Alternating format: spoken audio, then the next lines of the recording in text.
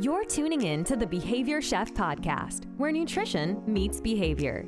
Team Behavior Chef are experienced professionals in applied behavior analysis and nutrition coaching who strive to bring helpful conversations centered around healthful behaviors because you deserve your health.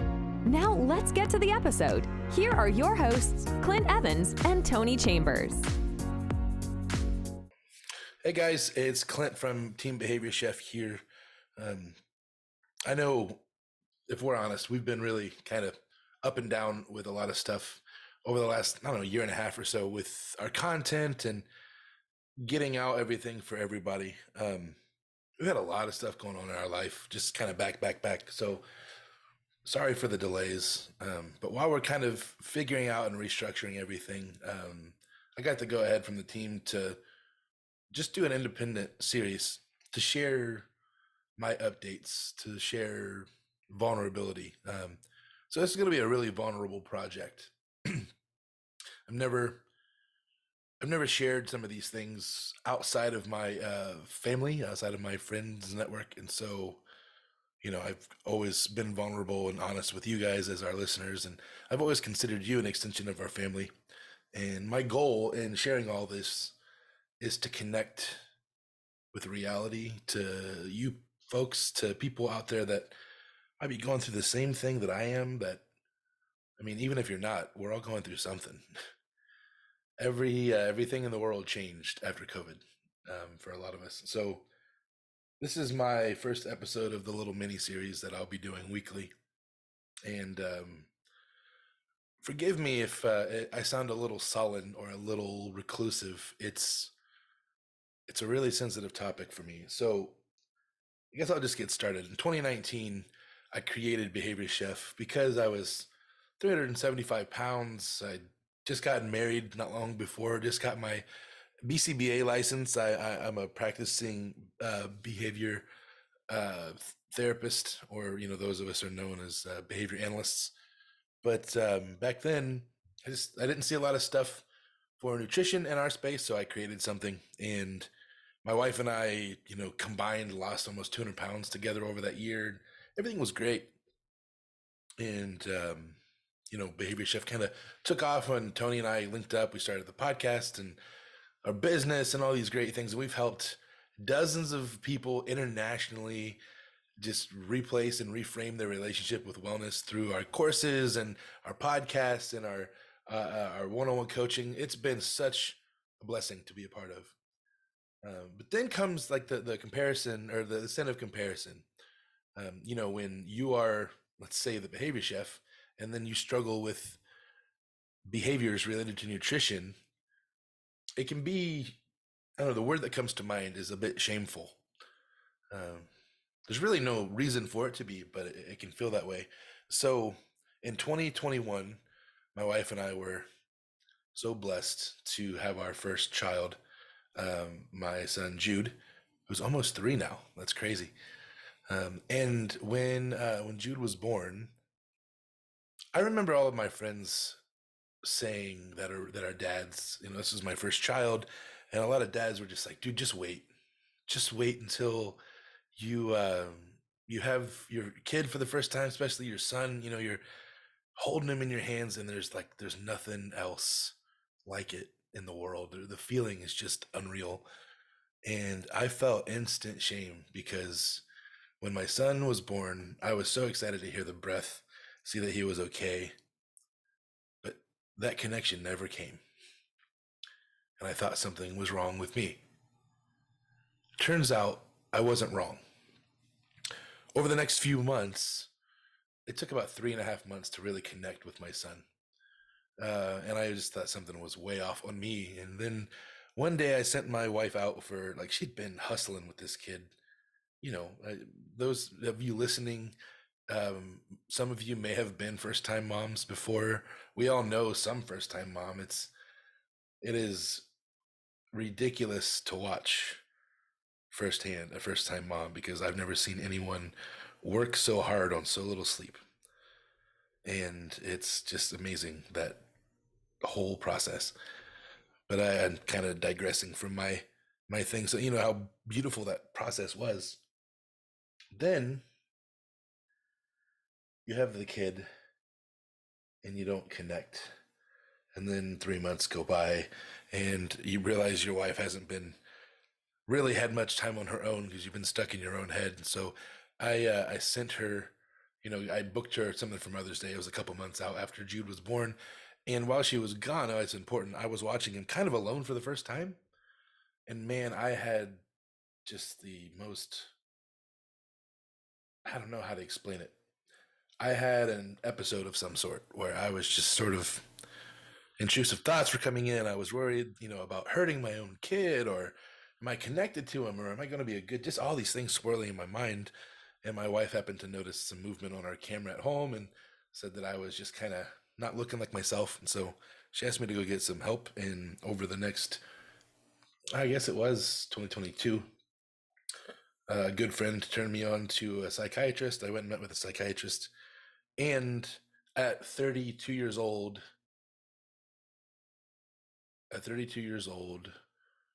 this is where it's kind of hard to speak. I was diagnosed with bipolar 2 disorder with rapid cycling. Well, no, it's not the same thing. Anyway, that's basically what that means is I have highs and lows. My lows are much deeper than my highs. I don't, the difference between bipolar 1 and 2, in a quick nutshell, is bipolar 1 is usually characterized more on a manic side of things, where people have, delusions of grandeur, kind of breaks with reality. Those are possible. It's not always, those are what you see in movies. In bipolar, when bipolar is depicted, it's typically some sort of manic bipolar 1 episode. So it's kind of the quid pro quo of what it is when you see something bipolar. But bipolar 2, I deflect with humor. So I came up with, I feel like bipolar 2 is like a good sequel, right? It's good, but it's not as good as the original. So I don't have delusions, anything like that. I just get hypomania is what I get, which means I can have insomnia for a few days. I can have racing thoughts. I can be irritable. And so I finally, I got medication and started, and that was this whole so man, any of you who are struggling isn't the right word. Those of us that manage, that cope, that co-live with a mental health condition, mood disorder, personality disorder, when you start taking medications of those classes, excuse me, when you start taking medications of those classes, it is wild what some of the side effects are. Over the course of a few months trying to find the right combo of medication, I ended up in the ER once due to an adverse reaction. Insomnia took over. I was a different person. I finally found the combo of things that works for me. And I've been on that for a while now. But here's where like Behavior Chef in that intersects, I should say. So I'm in the middle right now of getting a doctorate in clinical psychology. So there's one of the reasons why I've been away a little bit. But also, I've been dealing with this diagnosis. You go your whole life knowing something's different. I'm already neurodivergent as it is, but getting a diagnosis of something that is still a bit stigmatized in media, or it's still a trope to use the term bipolar loosely here, and like the weather's bipolar today, or man, you're acting bipolar, you're up and down. That's stuff that I've heard in my daily life, just people commenting forever. Now having an actual diagnosis, it's awesome to finally have an understanding and some help of what's going on. And the good news is now I'm stable. I don't have these major fluctuations near as much, and I have much more knowledge of what's going on. The bad news is what happens neurologically in the brain. So the brain is just this really, really cool organism that just learns. And essentially, we found this thing that we call neuroplasticity, and some of these things they call mirror neurons, and some of these neurological pieces where when we learn something, it's stored like a memory, and then it drives down a neural highway and gets to its destination based upon a contextual relationship. I'm getting really nerdy with it because I think it's the most fascinating thing. basically what we think and what we do and how we think and how we do kind of make up what we do. Hopefully that was good enough explanation. So I started taking medications about 6 months in. I met with my psychiatrist just for a check-in, and she goes, "Hey, how you doing?" I said, I'm not really here. I'm not really there. I'm not up. I'm not down. I'm just kind of eh. She said, "Oh, you're stable." I said, "Oh, this is what stability feels like. This is boring." And she said, "Well, yeah, you're bipolar 2 with ADHD. It's like a superpower. When you get really interested in something and focused on it, you can complete it quickly. Now it's time to learn how to learn." And so that's kind of been my big hang up over the last year and a half is I've had to neurologically relearn how to find motivation, relearn how to access dopamine, relearn how to relearn. It's been a whole wild experience. And in that time, it's been a bit, I guess, shameful. Still feels like the word that attaches itself because of over those 2 years, I got my internal things kind of figured out and started just having very consistent days, feeling much better. And then I lost all of my hair, and I have now like a lower thyroid and a lower metabolism. So I've in the last 2 years, I've gained about 30 pounds back of what I had lost. And as the guy who, one of the guys who helps people meet their goals, lose weight, work on their values, it's very shameful to sit and say, like, I've changed so much physically. Now that, and as we know, we'll get back into these topics as we do the Behavior Chef podcast on the regular when Tony and I get back together. But most of the stuff, like, as we know, it's all about context. And so even though I'm heavier, I'm not any more unhealthy at the moment. My labs and everything look great, but you can't live on that forever. So I want to get back to the basics. And if you've climbed a mountain only to have to climb it again, man, it is, talk about response effort. It's difficult to get yourself to do it. So I'm learning how to treat myself with grace. I'm learning more about my values. I'm learning more about masking my symptoms or masking my detriment when I need help or wasn't able to ask for it because of whatever block that I had given myself. I'm learning about those things. So I'm learning so many other things, and I wanted to make this little project just to share with you. If you're a person who struggles with diagnosis that you have, if you've just got a new diagnosis, if you are worried that you might need a diagnosis, if you're in this field of psychology, there's a lot of us in this field that are neurotypical or neurodivergent because we want to figure out what makes us tick. We do it for ourselves too. And but I just want this to encourage you that when we say that health, wellness, and nutrition is a journey, we mean it's a journey. As long as there is breath in your lungs, there's a journey to live. There is a life to explore and experience. And every journey has its detours. And for me right now, this has been a detour for going on 2 years. But I'm ready.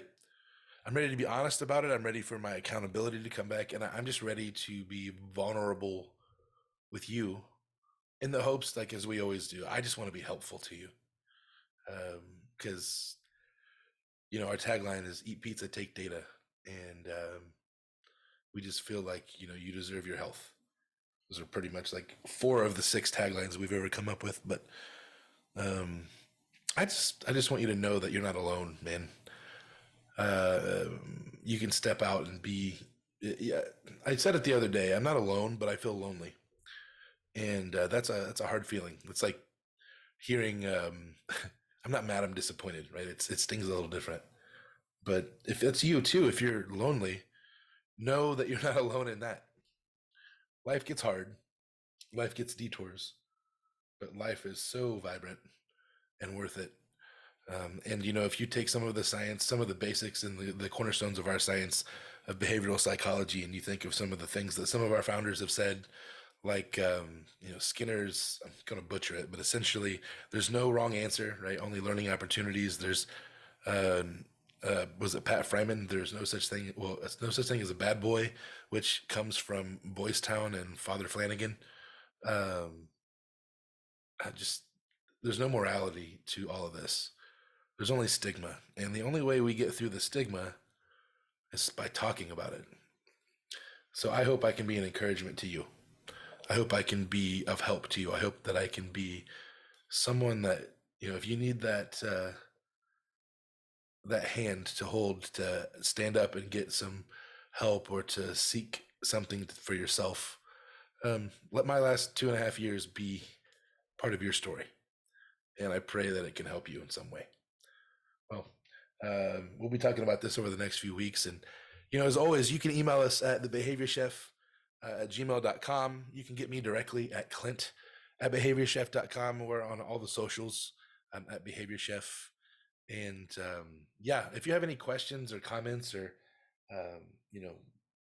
need help finding resources or just want to know some things, ask questions, shoot me a message. I'd be happy to talk and see what we can do to help. Until next time, eat pizza, take data. Bye.